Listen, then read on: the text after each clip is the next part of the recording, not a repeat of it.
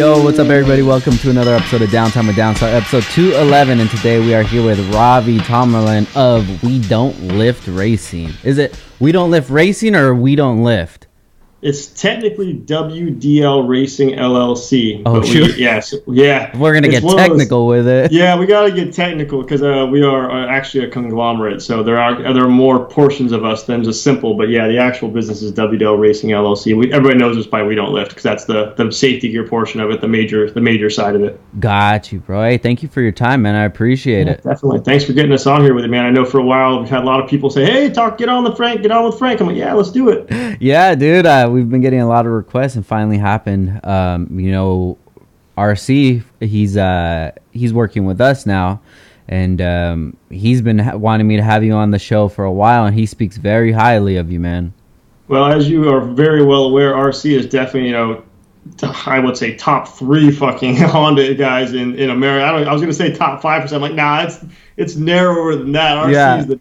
RC's the man when it comes to building a amazing build quality level Honda, and I was really fortunate enough to, obviously, as you probably know, work with RC for about a year. Worked with him over at the garage before he started doing other stuff in his life. But it's a really good time. It was a good time to know him. I've known him for about 15 or 16 years, I want to say roughly, and we used to actually butt heads pretty badly, but through a couple of years, we actually started becoming friends and really respecting what each other did because we're very opposite polar spectrum. Like, he does art, in my opinion. He does amazing artwork, where I'm the opposite. I'm all about function. Everything's function. Very little form, as I've been known for. Function's always trumping form on my end. But we try to, as I've gotten a little further into this whole thing, we try to bring a little more form into it. Yeah. Now, working with RC at the shop, did you start to understand the form a little more? It wasn't so much that I understand it. It was more of an appreciation for it, because most of the time, as I'm sure you're aware, you go to like places like Hot Import Nights and a lot of those shows, and you're like, crap.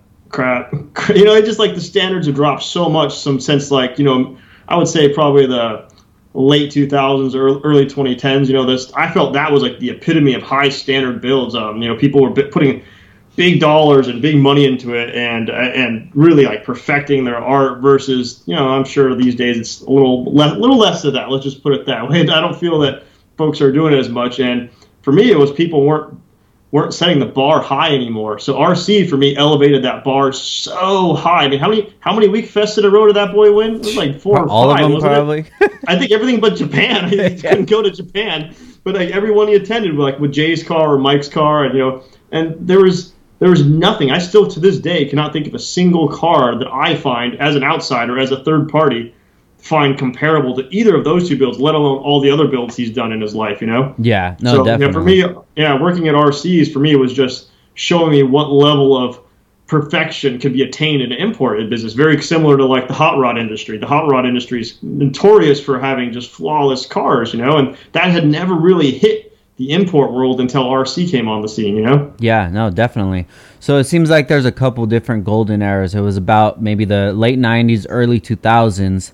And then it does seem around that time, like you were saying, maybe 2008 to 2010, 11, around that kind of window right there, that the community was just on fire and everybody was just pushing to go further and further. Right. And then I don't know what happened, dude. What do you think it was that changed the temperature? Oh, man. That's a loaded question. I would say there's definitely a lot of things. I mean, I'm probably like you. I remember like waiting for Super Street to come out, like literally waiting for that print to come out, and how getting into print, for instance, was a mile marker, and it was a big achievement, and a lot of people were working towards that, and the standards were so high. But if you want to be like real about it, I think the freaking internet killed it. Let's be honest. Like, as soon as we went away from forums and went to the more open public format that Facebook offers and Instagram offers, since now everybody's Instagram hero, and you can literally, like, all the filters and all the editing and all this crap, like, you can take the piles of junk and flaunt it as your project car, and I just don't think the pride is there anymore. And don't get me wrong, everybody should have the right to do whatever the heck they want and enjoy it in every way they want, and you shouldn't build a car to impress anyone else. But there's a certain point where I feel there's a line drawn where quality is dropping, you know what I mean? Where it's not just, it's your build. It's like, no, you're just pumping out crap, and you expect us to appreciate it because you appreciate it. I know it's a fine line. It's a tough spot, as an enthusiast. I like to let everybody do what they want to do and respect what they do. And I think the big piece for me is just understanding that just because I'm going to respect you as a person for what you're doing doesn't mean I'm going to give a crap about your car and appreciate what you have or have not done to it, and that's okay. That's what people have to understand. It's okay if somebody doesn't like your stuff. But I really think all of that came through the internet, just completely revolutionizing how we are able to show what we're doing, show our hobbies, show our interests, And it's not just automotive. That's across the board, Like everybody's an Instagram model now. That wasn't a thing 15 years ago, So I think the internet really has changed the landscape. It's moved it away from things like print, because you couldn't get into Super Street with a ship box. Like, you can't do it. Like, their standards as a magazine, or like D-Sport or any of those companies, Option, they had a certain standard, a certain style they were looking for that they wanted to promote. Losing our print magazines one by one, I think D-Sport's the only one left. It's D-Sport, and then there's still S3 magazine that's out. S3 still out, yeah. So, losing it. When Super Street announced their closure, I was like, holy moly. And, I was fortunate enough to jump in a couple of issues of magazines, but then they all closed the next year, and I was like, man, that was a lifelong dream, and now that's just gone for a lot of people, so there's no longer a high bar anymore to develop the kind of cars that RC's does. I mean, like, literally, people like RC changed the culture based on people wanted to beat him. Yeah. They wanted to build a better product than him. He was the golden standard. And that happens across the board. It's not just show cars like RC's building. We're talking about race cars. The same thing happens in race cars. I mean, granted, it's more of a money issue for most race cars. And to build a race car like for instance, like Life Motorsports has their GTR out there. I can't even begin to imagine how much money is behind that program. It's an amazing program. The car is incredible. It can run lap times faster than 1,000cc bikes around COTA. That's insane. It's absolutely insane. But there's a little bit different barrier of entry and mentality, but it definitely crosses from discipline to discipline, I'd say, with automotive stuff. Yeah, definitely. I think the internet, gaining popularity as far as, social media wise, and older generations accepting the internet, which they really didn't that much before, from like 2000 to 2010. I could never see my dad sending an email, but it was always like when the social media started popping up, it's like the Facebook and then Instagram. And I can remember when Instagram came along, it was like, wow, this is a little different, man. You get like a weird feeling when you start getting these likes and these comments. And I think it's euphoric for a lot of people, man. Yeah, I think all of us, we've been going through the euphoric feeling for the last 8-10 years. And I think that right now, at least how I kind of see it, it's starting to wear off, and we're looking back and looking at this last few years and thinking like, man, I don't know if this was the right decision we should have made. I don't know if this is the right values that we should be holding people up to. I don't know if everybody should be getting a trophy or be getting recognition for something that they're doing that, you could tell is not that good, but it just looks good in pictures. Like I feel like the veil is getting lifted off. Yeah, the all-inclusive mentality is definitely an interesting one that, again, has generated over the last 15 years or so. And the all-inclusiveness is great in some manners, obviously, because nothing's black and white in life. Nothing is like, obviously, with all the politics that are going around in America right now regarding, all the racial issues, and there's so much going on. And yeah, there are definitely instances where we need to be all-inclusive, man. It shouldn't matter who you are, where you're from, what creed you are. We should, as a human, as humans, we should accept that, like, unconditionally. You're a human, I'm a human. I have no reason to hate you, and there's really no time for that these days, Mm-hmm. But on the converse things of it, I think by doing the all-inclusive with things like competition, for instance, it's competition for a reason. It's not sacred or anything. It's not held sacred, but it's definitely a way to measure. That's literally what the competitions are for, is a way to measure something. But if your measurement standard starts to drop, and then your trophy levels go up and all that kind of thing, or everybody gets a trophy, then what's the value in winning now? Yeah. What's the value in the competition? It seems to deflate it or dilute it, at least, and that I think that's happened across quite a bit of the car industry. one of the, I don't like to pick on them. I love the drift industry, but that's one of the hardest hit ones by low standards. You know, like everybody's got a drift missile, and I always point out, is that your only car? And they're like, yeah. I'm like, it's not. That's your daily, dude. You know, think about it that way. Like a drift missile came around. A drift missile, that term literally came around from just having a second car that you didn't care about. You had your nice drift car over here, and you had your drift missile that you went and thrashed and beat on real hard, and you had your nice drift car over here. But that's not that term is being used completely differently now. It's being used as, I built a piece of crap. I'm going to do whatever I want with it. I don't know, man. Yeah, do you think too many people are getting into the community that don't understand the sacredness of it and then the foundation that was set by people before us?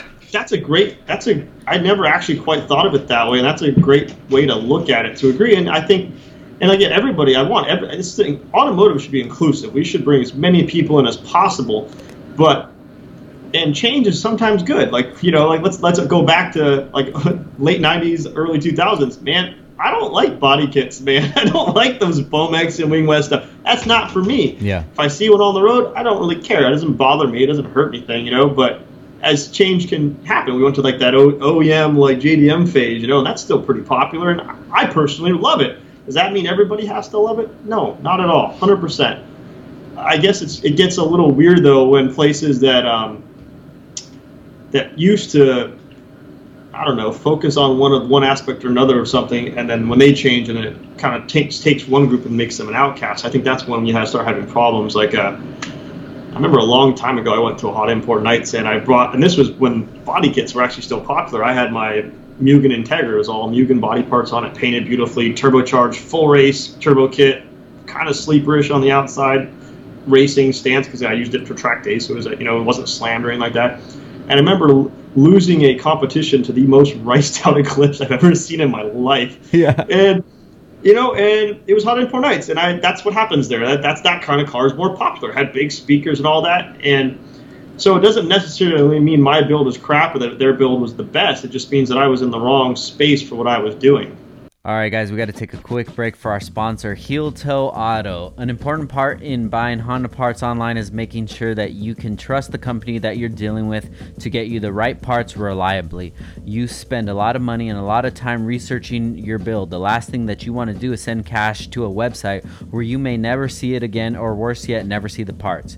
With Heel Toe Automotive, an 18-year history and track record is part of the deal. Heel Toe brings you deep industry connections, professional part recommendations, alternative ideas when your parts aren't available, and they'll even contact you when the stuff doesn't look right before they ship it. That's a huge one, guys. That happens a lot, and you get the parts, you're ready to get them installed, and you can take the day off even. I've had that happen before, and you go to install the parts and you're just like, yo, this doesn't fit. That usually happens at AutoZone, but it doesn't happen at Heel Toe. Because if the order doesn't look right, they'll say, hey, Frank, you ordered the wrong stuff. And with Heel Toe's unique checkout, it allows you to select a deadline to receive your parts to make sure that you can get them on time for your project plans. So before you take that day off, make sure you enter it in Heel Toe and let them know, hey, I'm going to be off December 12th. I need the parts this day, and they'll make it happen. You can buy parts anywhere online, but Heel Toe knows what truly matters to an enthusiast: professionalism, swiftness, and accuracy. Heel Toe is in your corner. Visit Heel Toe at heeltoeauto.com, or you can call them or text them at 949-295-1668. Guys, Heel Toe has been the #1 supporter of Downtime with Downstar, so please text them right now and tell them thank you for supporting us. 949-295-1668, or you can shoot them a DM on Instagram at Heel Toe Automotive.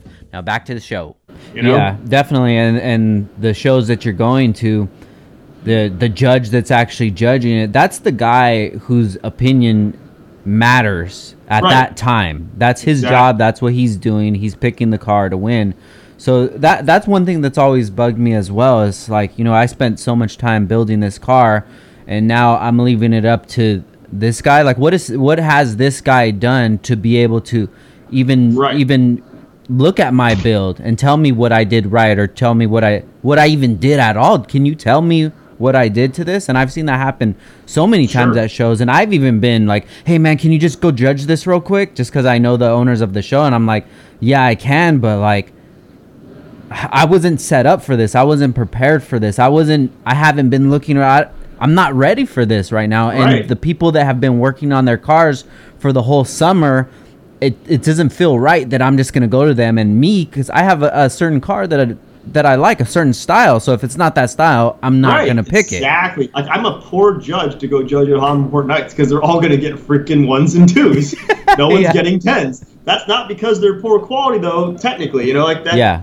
They're poor quality in my eyes because I don't like that style. Yeah. But it could still be executed perfectly. And that's, like, whenever I go to car shoes, I try to keep an open mind and look for execution as opposed to style. Yeah. Style's subjective, execution's less subjective. Definitely. You know, you can tell when paint's done properly and versus when it's not. You can tell when body kits are installed with little fucking rivets, or if they're molded properly, or if they have at least rib nuts and nice hardware holding it in. You know, like, there's a huge difference in that. And even though I don't necessarily like the car visually, it doesn't appeal to me, I can appreciate the hard work that went into it and the detail level. And that's what I like about the show car world. Like I said, and that's what I always encourage my friends who are, you know, maybe getting a little too hard on someone's car. I'm like, well, look at it closer. Look at how they actually did it. Even though you don't like it, just make sure you actually look at it. Yeah. And give it a fair chance to not necessarily appeal to your style, but appeal to your appreciation of what the build was like, you know? Yeah, I think definitely the competition aspect in our community has disappeared, man. There hasn't been any shows or any events that I thought that, this is one that I want to go to. I want to build a car for this.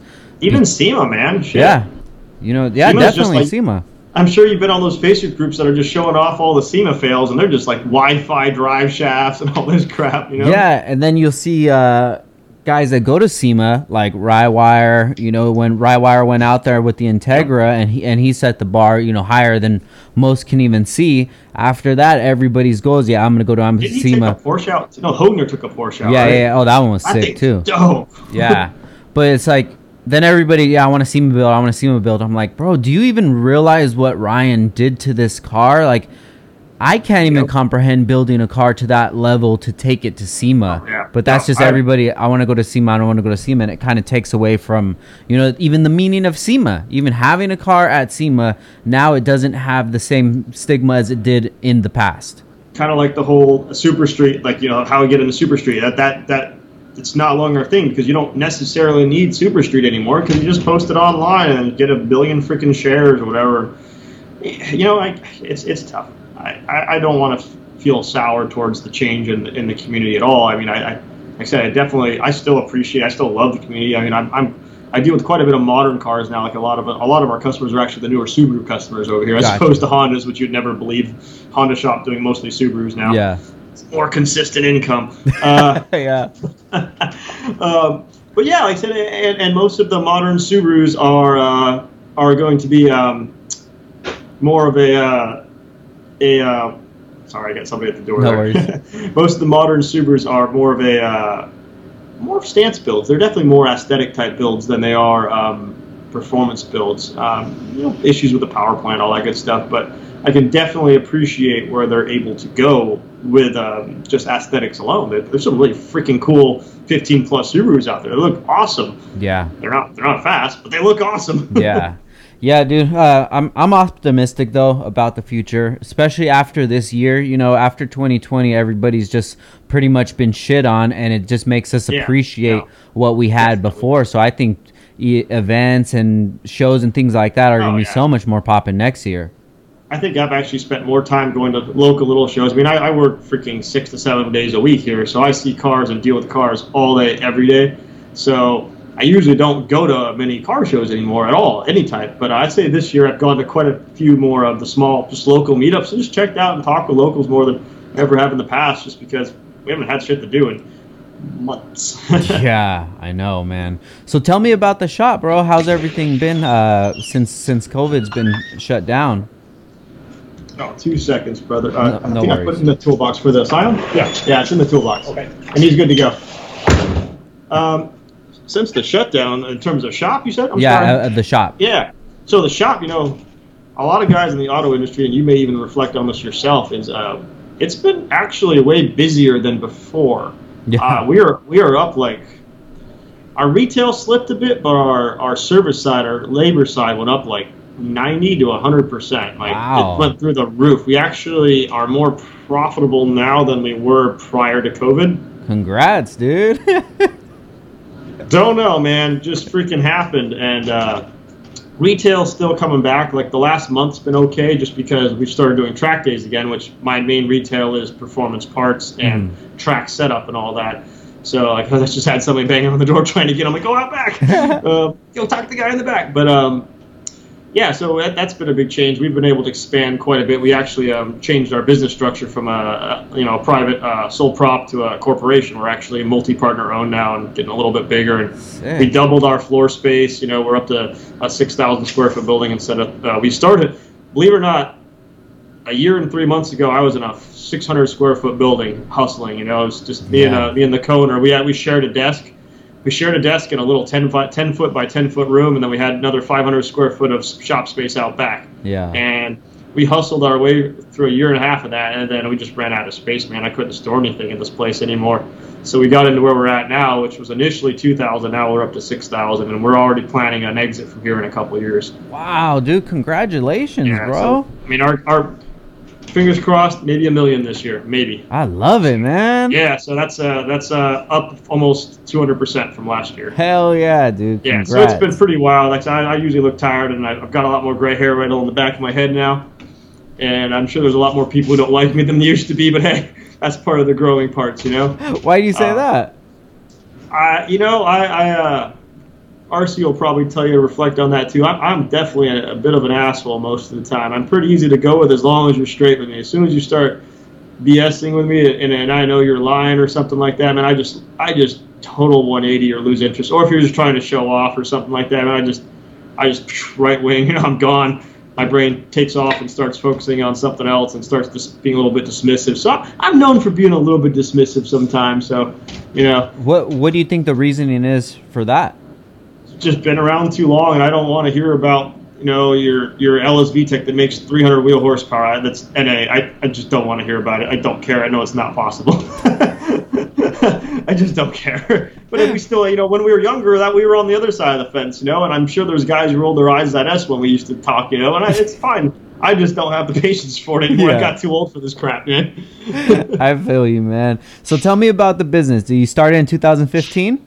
So it's kind of a carryover business. So this company officially started in 2015, but I've been doing this on and off many years. I've actually had a couple different companies before this. I think RC probably knows Shift Fast Performance, which is my first major company, which I launched in 2005. Shift Fast. Yes. Okay. I actually even now I see a sticker on a couple cars here and there with the old, like 20-year-old stickers that are just rotting in the sun. I'm like, yeah. Oh, those are nasty. Take those off. But back then was when I was just getting into track day stuff. I still worked at a retailer. It was a secondary thing. There's another delivery guy trying to get in. Read the sign, bro. Go around back.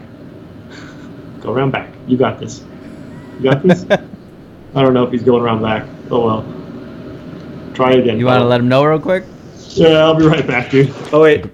He's walking. All right. We good. For sure, man. As you guys can see, Robbie is hustling right now. I got this huge sign on the front door with this big old arrow that says closed, go around back, and everybody's ignoring me. And it's like bold. I put it over my open sign. Like, oh my God. Oh, this is the kind of fucking shit. So yeah, back in 2005, I used to go to track days a lot, and I started doing, I don't know if you remember Import Builders. You ever remember them? No. I don't think they're around anymore either, but I had developed Shift Fast Performance, and then on top of that was Import Builders Arizona, and we built basically race engines for Hondas. Nothing too crazy, nothing like we do now, obviously, but mainly just your typical internals and, to make sure everything's safe and spec properly so you can run them on the track and get lots of life out of them. So I did that until roughly 2008. I actually kind of predicted that 2007 collapse, and when the 2007 collapse was about to come in, I just pulled all my cards real quick. I actually sold my house and everything. No shit. Yeah, I ended up doing real well on my house when I sold it right before the crash, and I was able to take that and put it on another house and pay cash, because when the market crashed, I was able to get a house really cheap, but I had made a whole bunch of money on the house I sold before the crash. So that helped me out a lot, because that, for my path, being 22, 23, and not having any debt and owning a house, that was a huge piece for me. So I capitalized by accident. It wasn't like I wasn't reading the market per se. I just thought it was a good time to sell the house I was in because it was worth $100,000 more than I bought it from. Gotcha. Because I was in an area of Phoenix that was just skyrocketing. You know, just Ahwatukee. If anybody's in Arizona, I had a house in Ahwatukee. So I took that money and I invested in myself. You know, I started working on essentially doing training. I went to school for a couple things like business management. I spent a good chunk of time learning a ton about economics and business management on a micro scale and a macro scale. And I still worked retail. I worked for a long time in retail, kind of doing all this on the side still. And had an issue with cancer actually when I was with RCs. I still had cancer when I was with RC. Wow. 2012 was when it started becoming an issue. And I actually got fired by my company because I was unable to. All my numbers were performing. They just simply did not want me around anymore because I was definitely abusing the system as best I could in the sense that I had a good assistant manager. If I needed an extra day off, I asked for it. Hey, could you fucking cover for me? I'm feeling like shit today. So he would, but the rules for our company stated we had to work 6 days a week. So if I only worked 4, things like that were driving him nuts, you know. Yeah. So, anyways, they ousted me. I went and worked with RC then, and I learned a lot from RC. I learned a ton from RC, actually. Not so much about car builds, but about where I stood as a manager, because I'd been managing, 20 to 30 employees for the last 5 years, and then going down to just 2 employees with RC, and I think Jeff was the other guy I worked there, and learning how valuable employees can be and how specifically you have to hire. Like, you have to have the right people. Like, I already known this to a bit from my retail experience, but learning it from RC, as you know, RC's a pretty stubborn dude, man. Like, I love him to death, but he's one of the most stubborn dudes I've ever met in my life. Yeah. So getting him to do anything that was something that I needed done was like herding cats, literally. And RC, I know you're going to watch this, and I love you, and you know it's true. Wait, did you say herding cats? Herding fucking cats. Getting RC to do something that wasn't on one of his cars, was tough. I love that one. Yeah, but through that experience of trying to assist RC with his company, I learned what I needed to do for myself. I actually learned that I had to build a company from the ground up with all my expectations in place and take everything I learned from my 12 years of retail experience and then from my 6 or 7 years of schooling and apply it all in one place. And it wasn't even a question of could it be successful. I knew it was going to be successful right off the bat. So technically end of 2015, I met my business partner, actually. We were just talking at the time. We hadn't really developed anything solid yet, but I knew I was going to do something, and I've been going to track days for 10 years now, and everybody's always asking me, where do you get stuff? Where do you get this? Where do you get that? Where can I get this? Where can I get that? So then I thought about it, and I was like, why aren't I? They're already asking me, why am I not the guy that they just get this stuff from, Yeah. And I looked around, and no one else in town really had any of this stuff, so you had to order it online. So I had about $500 to my name, man, at the time, and I just took all that money and I dumped it right into a wholesale account with a helmet vendor, and I bought 4 helmets. I owned four helmets. That's all. That's all I owned as a shop. That's all I owned. And I took them in my car out to the track, and I put a table up, and I put 4 helmets on the table, and I wanted to see if anybody would buy my 4 helmets, man. So they did. People bought these helmets. So I was selling these 4 helmets consistently. Every time I go out, I'd sell all 4 helmets, and I made money on them. So I would buy 8 helmets the next time, or 11 helmets, 15 helmets. And I was like, sweet, I've got a few helmets. And then I'm talking to my partner, like, well, how do we make this bigger? I'm like, well, we should get gloves. We should get shoes, and we should get visors, and we should get tire pressure gauges. So we literally started, and I bought after saving up for a bit, I bought a $3,000 F-250, which I had for years. And we just started packing the back of this F-250, had a camper shell on it. We just started packing it full of stuff, like all the way to the end. We just kept taking all the money that we earned. I never took a paycheck. She never took a paycheck. We put all the money right back into this back of this pickup truck and filled it full of merchandise and just kept going to these track events. And then we started going to out-of-state track events. All right, guys, we got to take a quick break for our sponsor, Action Clutch. One of the most critical parts to any build is the clutch. Without a proper clutch, you won't be able to get that power to the wheels. No one wants to spend hundreds of dollars on a clutch that won't hold their power for more than a few races or spirited drives. Spirited drives, I think that's what I do all the time, man. This is why it's important to go with a kit that you know that you can count on, and that's why many people choose Action Clutch over the competition. Action Clutch is made here in the USA with parts sourced locally in Los Angeles. They have kits to replace from OEM clutches all the way up to 1200 horsepower and can be found everywhere from street cars, drag cars, even Formula Drift vehicles. If you guys check them out on Instagram, you can see all these cars that do rock Action Clutch, and there is a lot of Formula Drift vehicles on there, so you know that they can hold the power. Not only are they made here in the USA, but Action Clutch has made a strong focus this year to give back a percentage of sales to the community during these hard times, providing impacted families with groceries and other necessities. Contact Action Clutch today with whatever you need and you will receive the family treatment. You guys can check them out at actionclutch.com or on Instagram at Action Clutch, or if you want to give them a call, you can give them a call at 323-269-6051, or you could email them sales@actionclutch.com. And if you need help choosing the right kit, just hit them up and they'll give you the family treatment. And before you check out, make sure you use code DTWD to get 15% off site-wide. Thank you to Action Clutch for supporting us, and thank you guys for listening. Now it's back to the show.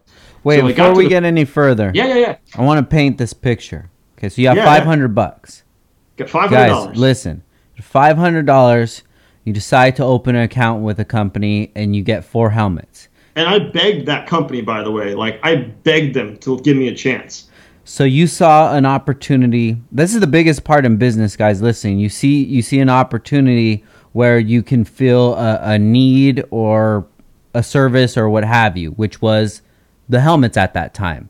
People are asking you for parts. Okay, you're already going to these events, so you take the 500, buy the helmets, go back to the events, and it works. People buy the helmets, so you sell 4, and then you think, well, maybe I could sell 8. The 8 sell, or maybe I could sell 16. The 16 sell, and it just keeps going from there. Spirals out of control. That's it, guys. I mean, like, just the company that worked with us, I just cold called them. I didn't like have a plan. I just called the guys. I'm like, hey, I want to sell your product. They're like, well, we need a buy-in, and buy-ins are part of life, right? You know, buy-in. I'm like, well, I can't buy in that much, but how about you give me a goal over two months or so, or whatever, and if I hit that goal, you keep the account open. So the guy was cool, and he didn't have a rep for his product in the area, so he was cool. He said, so I just need you to sell $12,000 in product by the end of the year. I'd sold 12,000 products with my partner by the end of March. Oh, shit. Yeah, and then after that, that company's never asked me questions again. So that same company, we do probably $150,000 in business with them a year now. Wow. And they're happy about that. But yeah, so my partner, she joined up right at the end of 2015, early 2016 technically, and she developed all our logos. If you go to our website, I don't know if you've ever watched this, but over the last 4 years, our website's changed dramatically, and she's done all that technology, done all the branding, done all the merchandising. Like she makes all of our T-shirts, all this stuff is my partner. She does all of that work. Her name's Melissa, and that was the other key piece to it. Was I had the drive and the business knowledge, and I had someone helping who had the ambition, and basically she was fresh out of college at the time.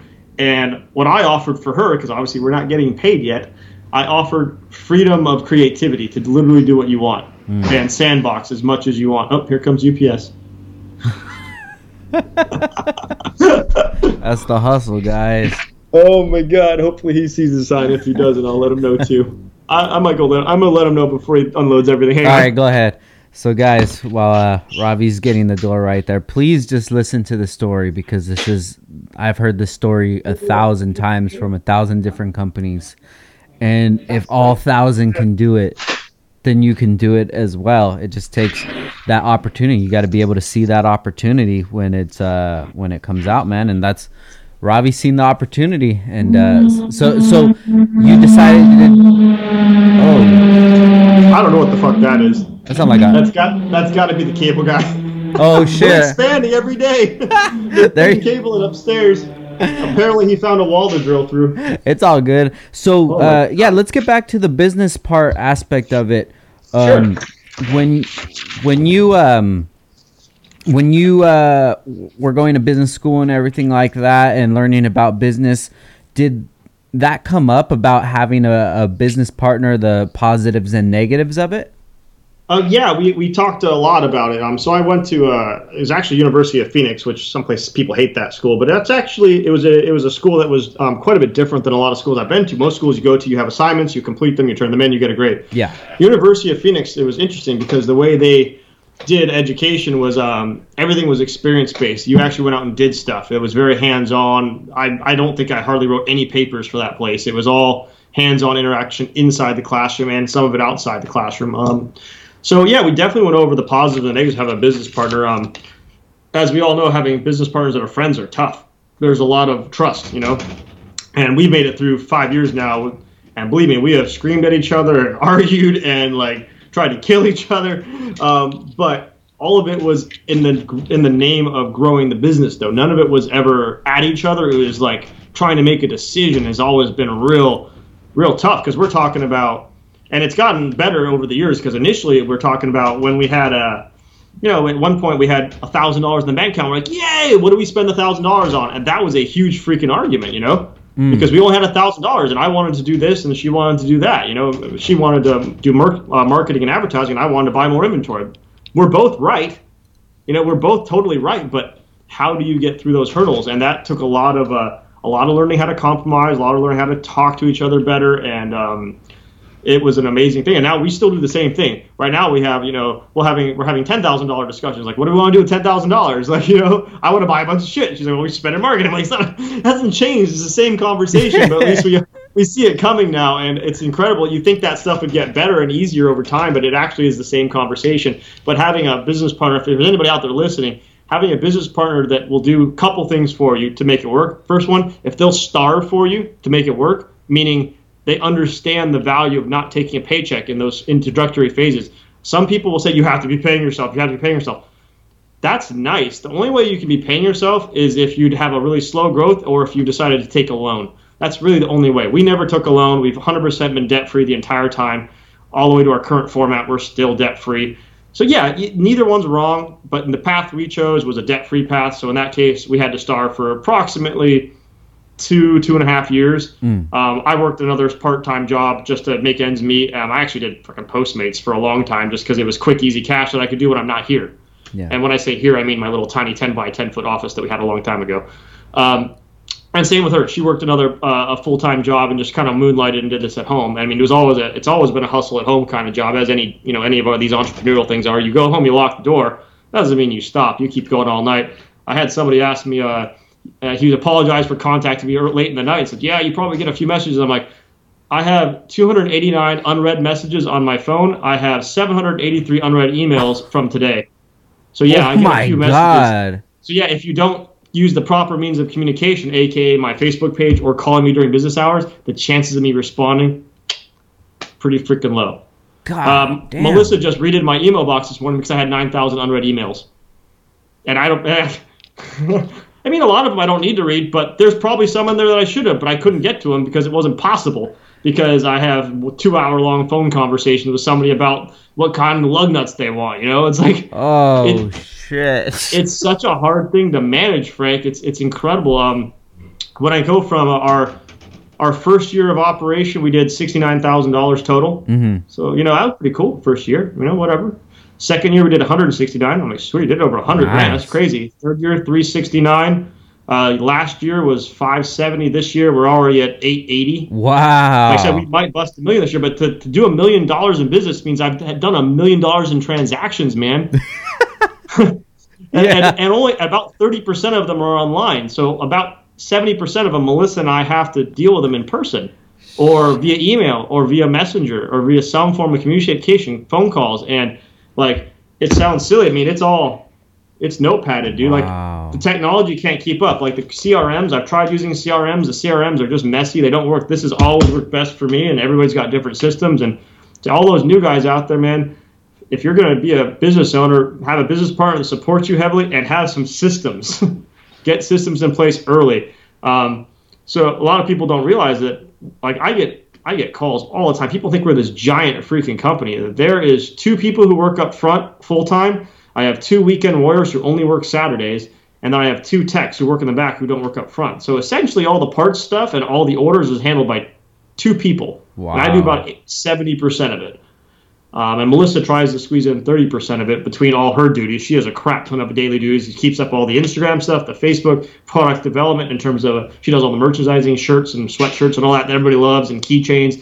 Comes up with cool programs like our Pit Pass that we just enacted. So when you buy stuff on our website, you get points now, and we get free shit every time you hit markers, you know? Very cool. Yeah, all that takes all this energy, but no one would possibly believe it's only 2 people spearheading all that. Dude, how do you do it all? Like I said, the white hair, man. But that to bring me back full circle is that's the stuff I learned from RC of what level of hustle is required to hit the targets I want to hit. You know, Yeah. like my ambition.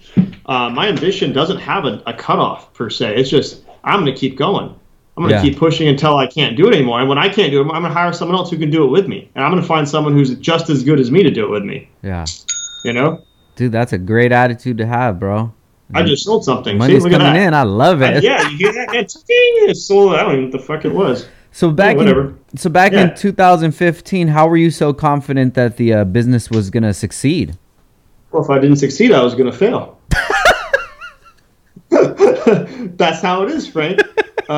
When you just lost your almost 6-figure job, you know, I got kicked to the curb from my prior company before RC's, and I had when I joined RC up, I had a good savings set saved up, so I wasn't worried about working with RC. I told RC my conditions, and he met them, and we did it. And at the end of 1 year, I simply thought that the development didn't go the way I wanted it to, so I simply stopped. I did exactly 1 year, then I stopped working there, which is what we had talked about.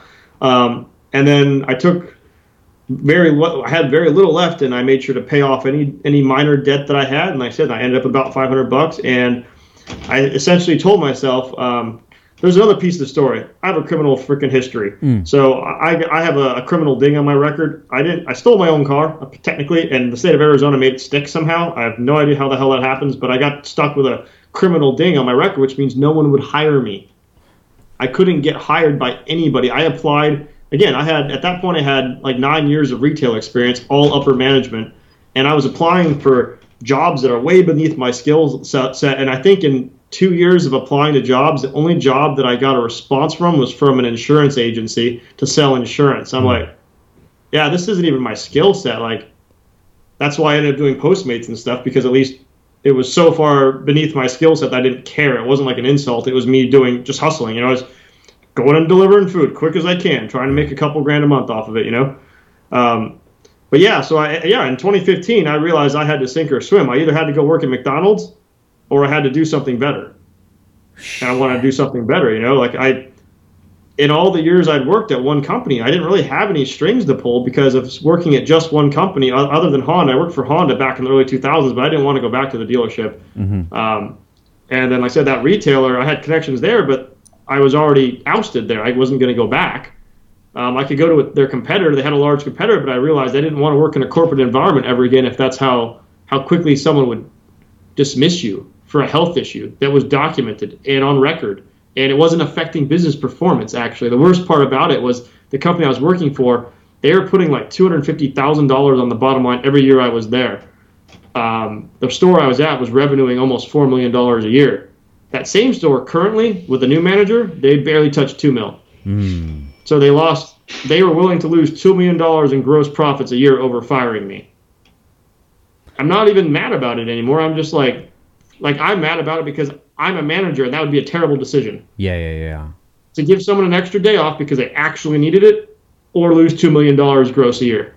Man, that must have been a rough time. It was a little rough. It was definitely a mental quagmire, you know, a lot to think about, you know, a lot of questioning yourself and what you're worth. And like I said, that's why RC helped me a ton, because he came flying. I'm like, dude, I need your help. I'm like, who the fuck needs my help? You know, I just got fired from a badass job. And so RC definitely helped me, like I said, realize who I was, what I needed to do, and how I was going to do it. And once I had that figured out, which I learned over that year, that year with RC, I learned all those 3 things: who I was, what I needed to do, and how I'm going to do it. Once I knew how I was going to do it, the rest was easy, man. You just do it. You go out and do it. You don't doubt yourself. Doubting yourself, you're going to fail. All right, guys, we got to take a break for our sponsor, Manscaped. Autumn is in the air, and Manscaped is here to ensure that you don't carve your pumpkins when you're grooming. And by pumpkins, they actually mean your boys downstairs. In fact, Manscaped is on a mission to change the way that you approach caring for your balls. And everybody in the UK, Canada, and Australia, you could jump in on this as well, man. I've been getting a lot of DMs from Canada and Australia with dudes with bushes, and they're just like, dude, we need this hookup. We need this downtime with Downstar Manscaped code because our bushes are whack, bro. And I said, yo, there's nothing I could really do about it, but now we can, because Manscaped is offered in UK, Canada, and Australia. So you guys can cop the Lawnmower 3.0. You guys know this joint, 7,000 RPMs, 90-minute battery life. This thing is legit. But what they also do have is the new Weed Whacker, which is a safe skin technology, and it's a nose trimmer. And that's something that I do need. Manscaped, can you send me one of those, please? Because my nose hairs are insane, man. I bet you, guarantee right now, if I reach in there, I could yank out about 17 of them. They're about 3/4 of an inch long. But if you guys want, you could check out Manscaped and check out their Crop Care Kit, which comes with the ever so popular ball deodorant. It comes with the crop cleaner, which is a body wash, which is pretty dope. I actually want to get some of that too. Manscaped, I need all this new stuff, dude. What's really good? But I need to get this crop cleaner body wash. Manscaped, what's up? I need it all, man. I even need these crop mop for the ball wipes, dude. I ran out. I usually carry some of the ball wipes in my wallet just in case you get off work and then the wife's like, hey, let's go out to dinner. I say, okay, let me wipe down my balls real quick. And also offered in the Crop Care Kit is the foot duster, foot deodorant. It's a free gift. The cooling tea tree oil offers a pleasant experience for the stinkiest feet, allows you to take your shoes off in confidence. Man, this will take care of everything out there. I know there's a lot of dirty ass car guys out there that can use this, and you guys can even get this Manscaped little tote bag, put it all in there, go out to these race events, and you don't smell like dog shit when you're out there shaking hands with the fans. But guys, please make sure you check out manscaped.com, and once you do, use the code DTWD for 20% off plus free shipping. Don't do it for me, don't do it for anybody else. Do it for the girl that you're trying to feed that sausage to, because it smells like shit, bro. Reach your hand down there, jiggle it around, smell your hand. If it doesn't smell like Manscaped, you're messing up, man. Hit them up, manscaped.com, downtime with Downstar code DTWD, 20% off, free shipping, and go have a good night. So prior to you working with RC, did you ever think that you can accomplish what you've accomplished up to this day? You know, prior to working with RC, I never envisioned ever owning a company or doing any of these things because I was so involved in the corporate scheme of things. I was so high up in a corporate community that I never envisioned. I was thinking, you know, I was getting my 6 figures. I was going to go get a nice big ass badass house in like Arcadia, someplace nice, have a family, all that bullshit, you know. I never saw that right hand turn coming. Yeah. You know, I never saw that angular change in my lifestyle happening. And yeah, like I said, it was a big freaking challenge to overcome that expectation of myself, you know, of earning that big dollar and bring myself back down to earning nothing and figuring out how to do it and what my plans were and how was I going to pay for insurance or how was I going to pay for my, you know, my daily expenses and all that, figuring all that out on the fly. It was, and then deciding to do like things like Postmates and do side jobs while working on building something sustainable. Because I would say that this company, well, it's 5 years old. The company's 5 years old. It became fully self-sustainable about a year and a half ago. And when I mean fully self-sustainable, again, remember, since we took no debt on, me and Melissa were not taking paychecks. We started taking paychecks about a year and a half ago and transitioned into a profitability.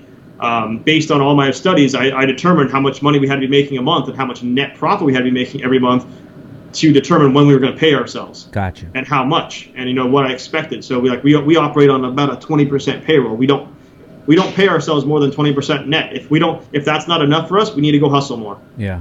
That's all it is. If 20% is not enough, we're going to go hustle more. Wow, dude, that's awesome, man. That's And then we pay our people. Actually, I'm technically the lowest paid employee here. My 2 shop guys make a lot more than me, and that's okay because they do more work than I do in that sense. They're hustling, they're busting their asses off out there, you know? Yeah. So, like, that's an understanding all these concepts of how you treat your people right and take care of them, and they'll take care of you. We're doing things that no one else in our industry is doing. We're working on insurance. Think of how many small shops have insurance for their employees.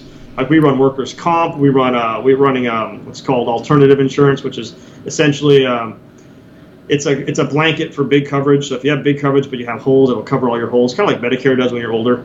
We're working on major medical as well. Like, we have all these goals that we're going to do to make sure that everyone who's here is a long-term member of the team, not just an employee.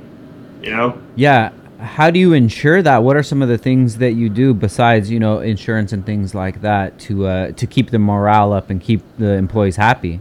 Well, one of the big problems I see with entrepreneurial type places, one of the number one things I see, and I know every state's different, but in Arizona, it is illegal to not W-2 your employees. You cannot do that. You can't just 1099 people. 1099ing is for contractors. Contractors meaning the person's not doing the same thing every day, and they have a fixed term that can be met. So I know a lot of shops who treat everybody as 1099 contractors, which fucks the employee over twice. First off, they're not an employee, so they have no employee rights, which that's a problem. Secondly, they're not entitled to workers' comp because they don't work for you. They're a contractor. They work for themselves. And lastly, you're not taking taxes out for them. So at the end of the year, they have to have saved up a crap ton of money and predict what's going to happen. You know, it's hard enough paying taxes on W-2s. We all know that. We never know if we're going to owe or not. You have to do all that math and figure it out. But by not doing that for your employees, that's a disservice to them. So I think that increases turnover rates at a lot of entrepreneurial, especially automotive shops, paint shops, stuff like that, where they treat everybody as contractors instead of saying, "Hey, you're an employee." I mean, I've worked 1099 jobs before, and I never felt like an employee at a 1099 job. I just felt like someone who kind of showed up and had to work and then was left, and no one gave a shit if I showed up or not. You know? Got you. I think proper W-2ing is a first step for any employer to show that your employees are worth something. You're willing to spend that $60-$70 every 2 weeks to file for paychecks. It costs money to do W-2 people. It costs money to do payroll. Yeah. I mean, you can do it yourself, but it's not worth it as a business owner. That's one thing. If anybody's a new business owner out there, do not do payroll yourself. It takes too much time. Pay someone. So making that step was huge. That way, everybody gets direct deposit. You know, it's all out. All I do is I plug in the hours, pay the people. You know, they accumulate vacation time. They accumulate sick time. You know, like, these are important things that are the huge difference between working at a real job and working at a entrepreneurial mom and pop job is you don't get these things most of the time. So as folks get older and more experienced, I might add, and if they're not getting these small benefits, do you think they're going to stay? Retainment. You don't want to train someone for 3 or 4 years and have them bounce on you simply because they have a family now and they need insurance, they need security, you know? Yeah. So I think it's important to develop security as the business grows, and that's been our top priority with all our other profits that we make, is to make sure that everyone's taken care of, that the business is secure, and our relationship with our employees are secure. Dude, those are a lot of great points, man. You know, so since you come from the corporate side and now you're more on the entrepreneur side of things, would you ever consider going back to the other side, or do you feel like that was a waste of time to even go down that path? Definitely wasn't a waste of time. Like I said, I learned a crap ton from the 9 years in corporate. Would I go do it again? It would have to be a really specific scenario. Like, it'd have to be something I'm really passionate about. It's not a lot I can't think of that scenario, really, Frank. Like I said, my goal here is to keep building this place. My goal is to replace myself with someone who's equally driven and take more of a backseat role, more of a management-only role versus so much hands-on. The big problem we have is everybody knows this company because of my face and what I do. I'm trying to phase other people into those positions. I want to have other good qualified people here answering the phones, meeting customers up front. That way they get used to them, you know, start transitioning that power shift over to other folks. So that way they know I'm not the only person here, that they can come and be with any of my employees and we'll take care of them, you know? Yeah. That's my long-term goal, probably within the next 3 years, to have taken a more backseat role and more managerial type role, and make it a corporate environment, but a much more, I would never fire someone over medical. That's insane. It's not illegal in Arizona. That's the worst part. Arizona's a right to work state, so you can fire you for anything except for racial or religious, basically, is the only thing you can't get fired for. It's pretty insane. But, no, that's my eventual goal, is to transform this into something large, to the point where I'm employing lots of people who need jobs. You know, I want to have a bigger warehouse. We have a small warehouse right now. We want to have a 20,000 square foot warehouse, and we want to be selling parts and race gear all across the Southwest region. You know, we sell currently everywhere in the U.S. I've even sold stuff in Japan and a couple other countries. Very cool. Yeah, and it's cool when I log on to social media and I'll see our shop being tagged from people I don't even know. Or I'll see, we had an LMP1 car at the Sebring, 24 Hours of Sebring 2 years ago that had one of our stickers on the side of it. I don't know who it was. No way. I have no idea. No idea. It just had a "We Don't Lift" sticker down the side of an LMP1 car, dude. That's a fast freaking car. And that advertisement space costs money. And I didn't do shit. I think the guy bought a helmet from us. Yeah. Because I send those stickers out with the helmet boxes. But I don't know, actually. I have no idea who it was. It was just that somebody in the paddock took a picture of it and sent it to me, and he already took off before like, give me the whole car, give me the whole car. Yeah. So I know who it is, but I just saw it was the back section of an LMP car. I was like, that's pretty cool. But to see that change and people recommending us over the big dogs that have been established for years, we have a lot of competition U.S.-wide, not only on the safety gear side, but the parts side of things. So why would you buy from us versus someone else? And what we've been making waves with is when you call us, you get a person every time. We don't really do any automated response type stuff, really, other than when we're closed. When we're closed, our automated response will kick over. But other than that, we're here. There's someone that'll pick up the phone. We put hands on every order. We try to be personalized. We're not. A lot of places are just big drop shippers. We're not. We're about 75% fulfillment in store. Wow. Yeah, and that number always tips the other direction every week. So let's say somebody orders, I don't know, a pair of shoes that I've never sold before, right? And then somebody orders another set next week. I'm just going to start stocking them. It's not a big deal. I just order 3 sets, put them on the shelf.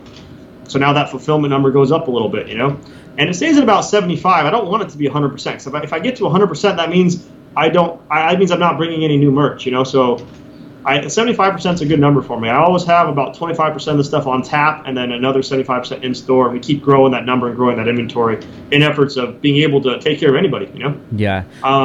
We do a whole lot of filtration of brands. Like I've been threatening, I need to get a hold of you. We need to start getting some Downstar in my freaking room, man.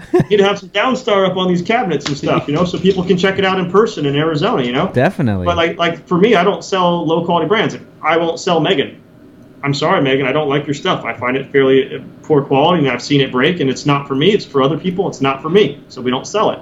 I don't want to go out there and slam brands, but we're really selective of who we sell.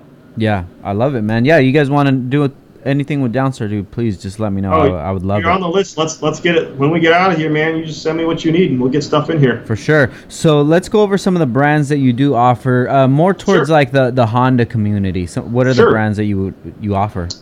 Well, I mean, I'll go from the Honda race community just because I know them a little bit better. Obviously, that's more my market. Eibach.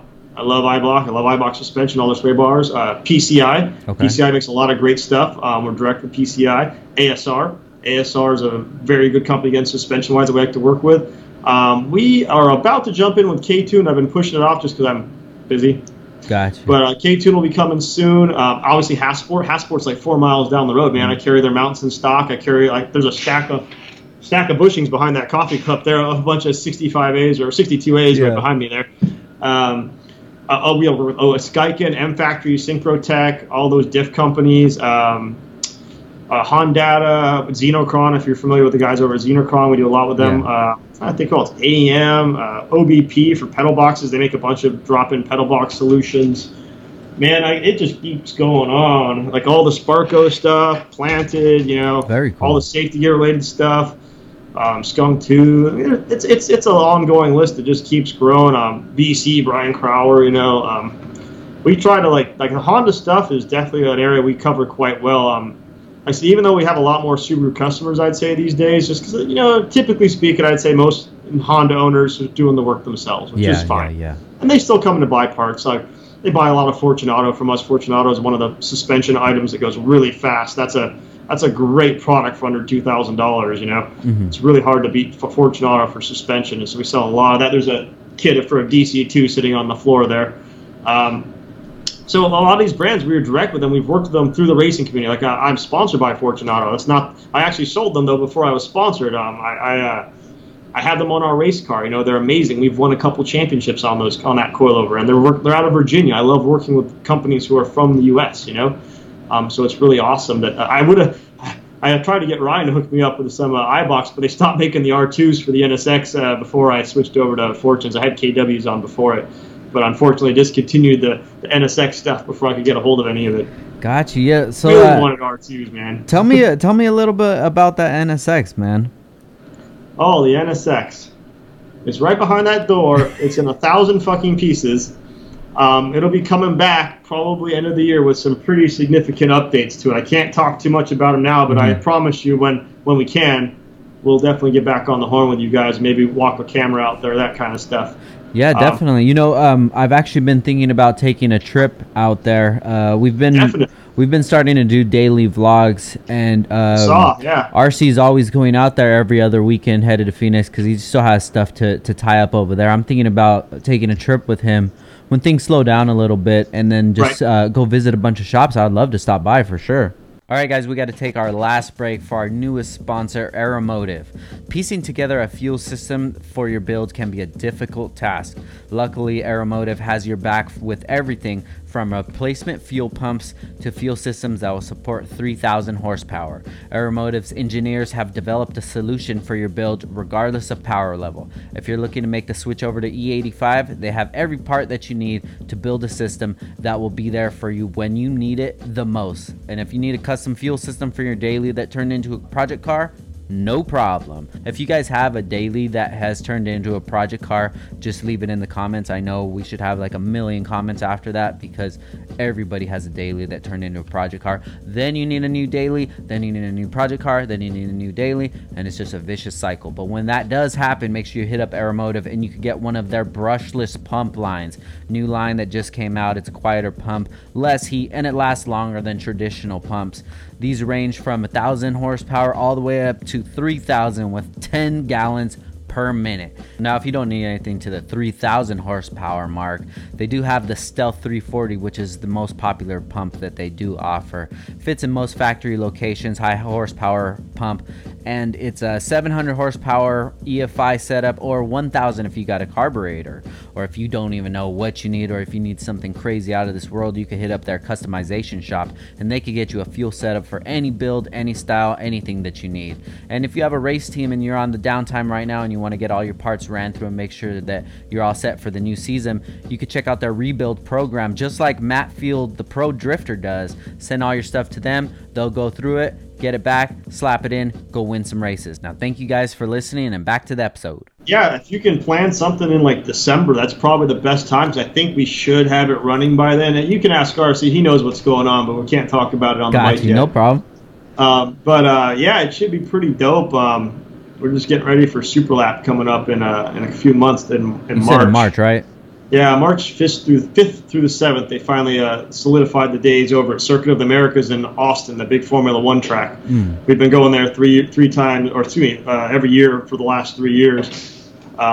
It's the equivalent of Week Fest for racing, for grassroots racing. You know, you've got Grid Life Touring Cup shows up, the North American Time Attack Series is running, which is Super Lap technically, and you got usually Lone Star Drift comes out. We had a lot of spectators last time. We had like 3,000 paid spectators, which for Time Attack, that's a crap ton. I mean, there's pictures of the paddock full and people walking down. I mean, I'm sitting there signing autographs, and I'm like, I'm a nobody here, man. Like, I'm not anybody, but you want me to sign the picture of my car? Cool, yeah, knock yourself out, man. You know, it was a pretty real time. You know, it was pretty awesome. And Austin, I don't know if you've ever been to Austin, but dude, you should come out. It's a pretty freaking cool event, and Austin's an amazing city to have an automotive event in. They got 6th Street, which is kind of like going to New Orleans or something, just fucking bars down the road, and just a good old time. Lots of music. It's a fun time. It's definitely the premier Time Attack venue in North America.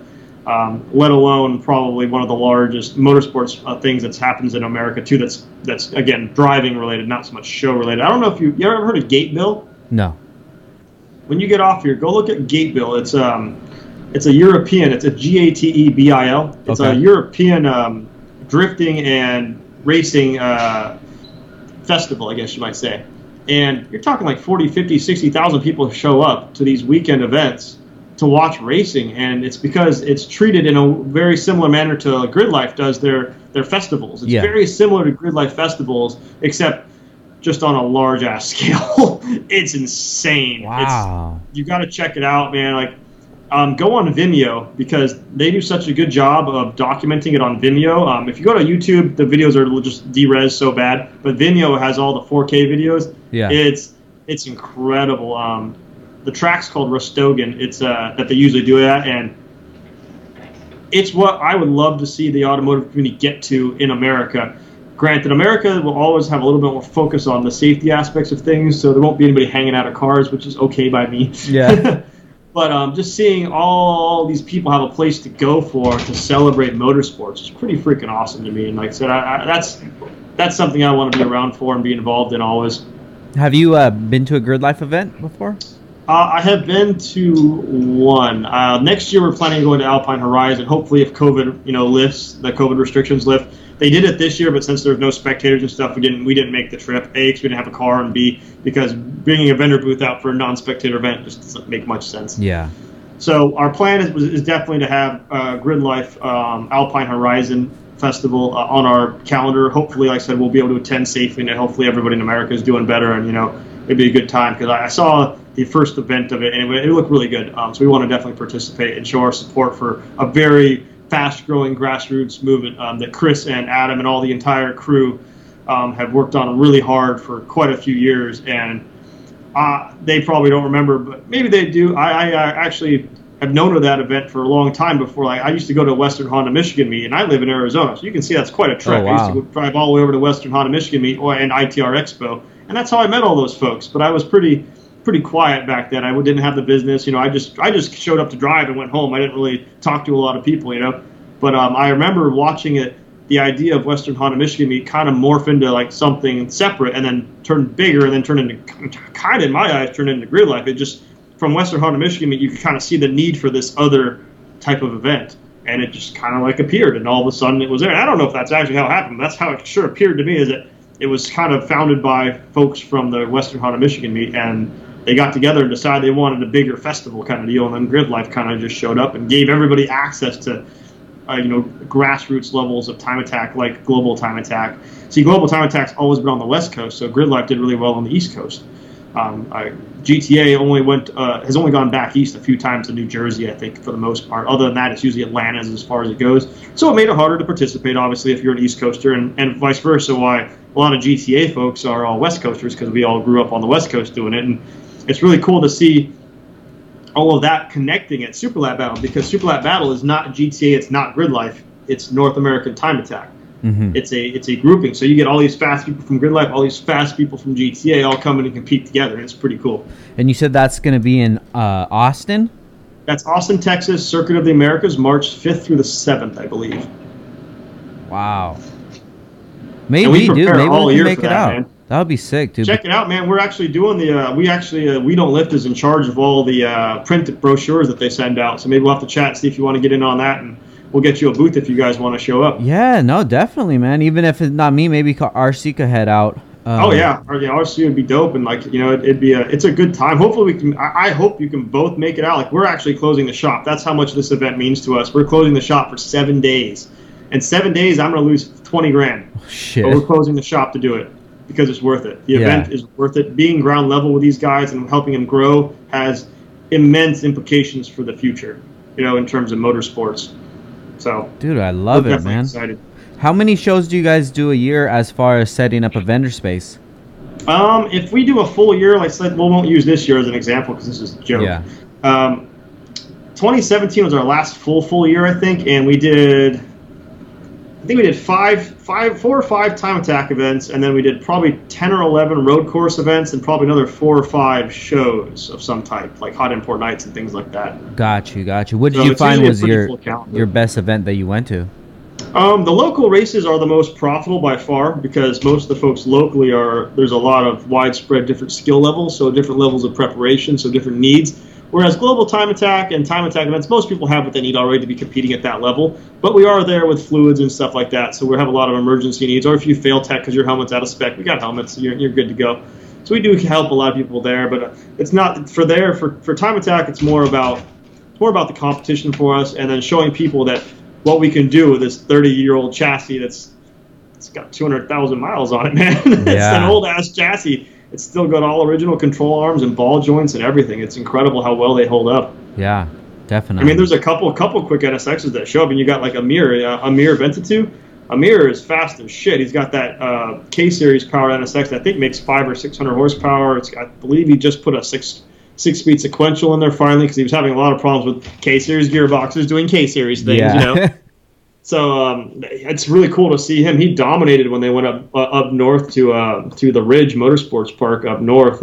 It was really cool to see what people are doing with these chassis, and it's awesome to still be involved in motorsports with these chassis. You know, most of the competition these days is not in 30-year-old sports cars. It's in like 1LE Camaros. There's a lot of guys who show up with ACR Vipers and stuff like that, you know, Porsches and some $100,000, $200,000 cars.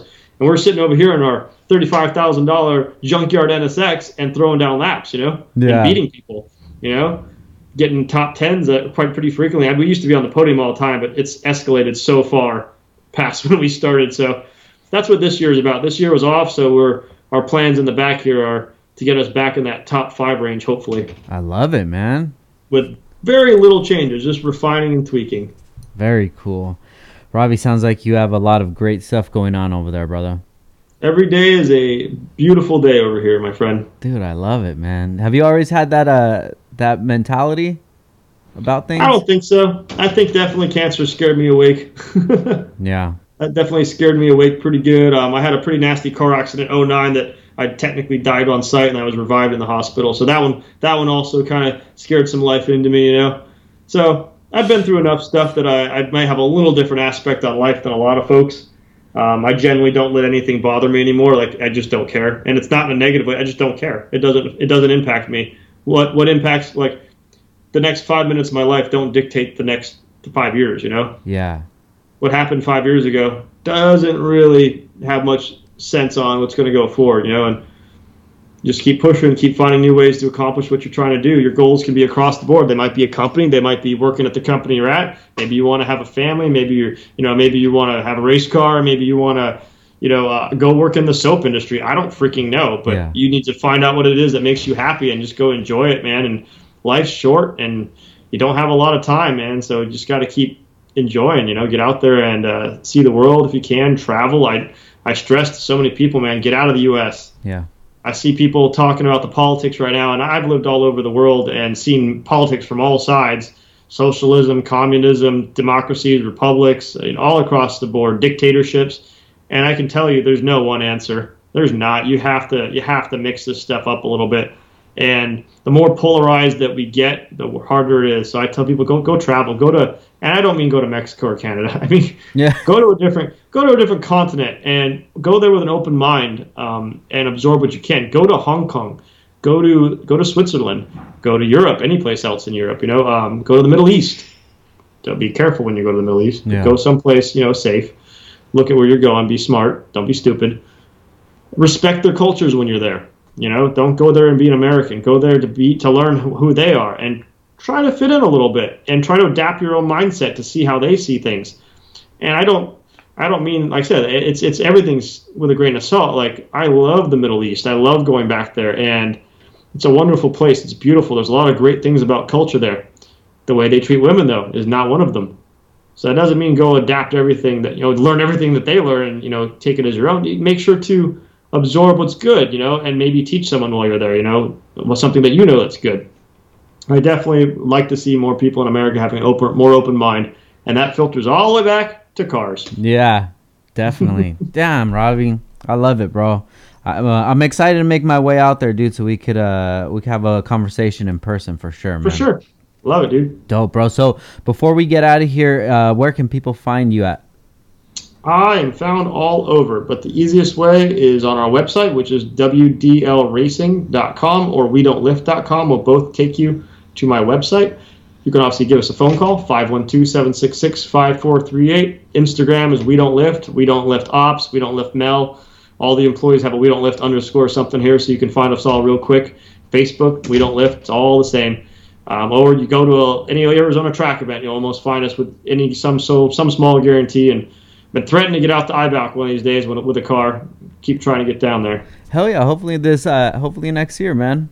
Yeah, like I said, next year is kind of, we're hoping, we're spending a lot of time working on business development this year to make sure that next year when we hit the ground running, hopefully we have a little more flexibility in schedule. And like I said, we've been staffing up, trying to find people who can cover for us and let us get back to enjoying this car scene a bit more, that we all are involved with it nice and deep. And it's been a rough year on it. So yeah, I think next year is going to be a great year, man. It has to I hope so. I mean, yeah, I don't know, man. Don't want to curse it yet, but I feel like it could be a hold my beer and watch this year. You know, it could be. Well, just imagine what 2020 was rough. Hold my beer. 2020 looks so promising in 2019, man. It looked like it was going to be solid, but here we are. One little issue has been spiraling out of control, and it doesn't matter which side of the aisle you're on. It's been tough on everybody, real tough. Well, one positive thing is we'll just never forget this year, man.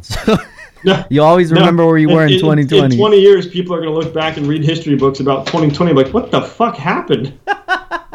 We don't even know, dude. we have no explanation for this. It just happened. The documentaries will be some of the shortest documentaries ever because no one will know what the fuck happened.